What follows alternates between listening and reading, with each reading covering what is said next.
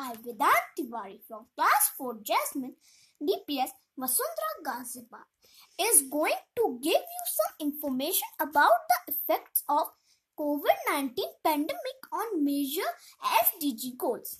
3 SDG goals that are no poverty, no hunger and good health and well-being, which are interlinked to each other. So let's start with the first 3 SDG goals. Effects 1. The corona pandemic has made people jobless. Second, the health problems have increased.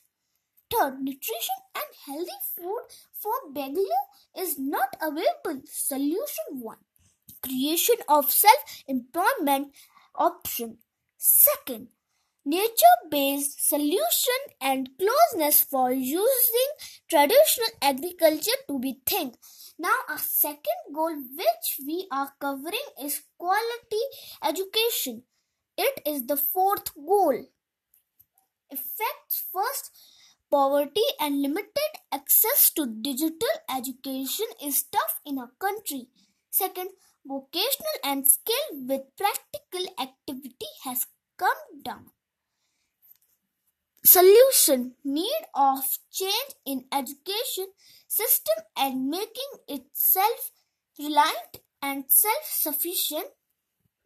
Third, focus on common syllabus and drive to education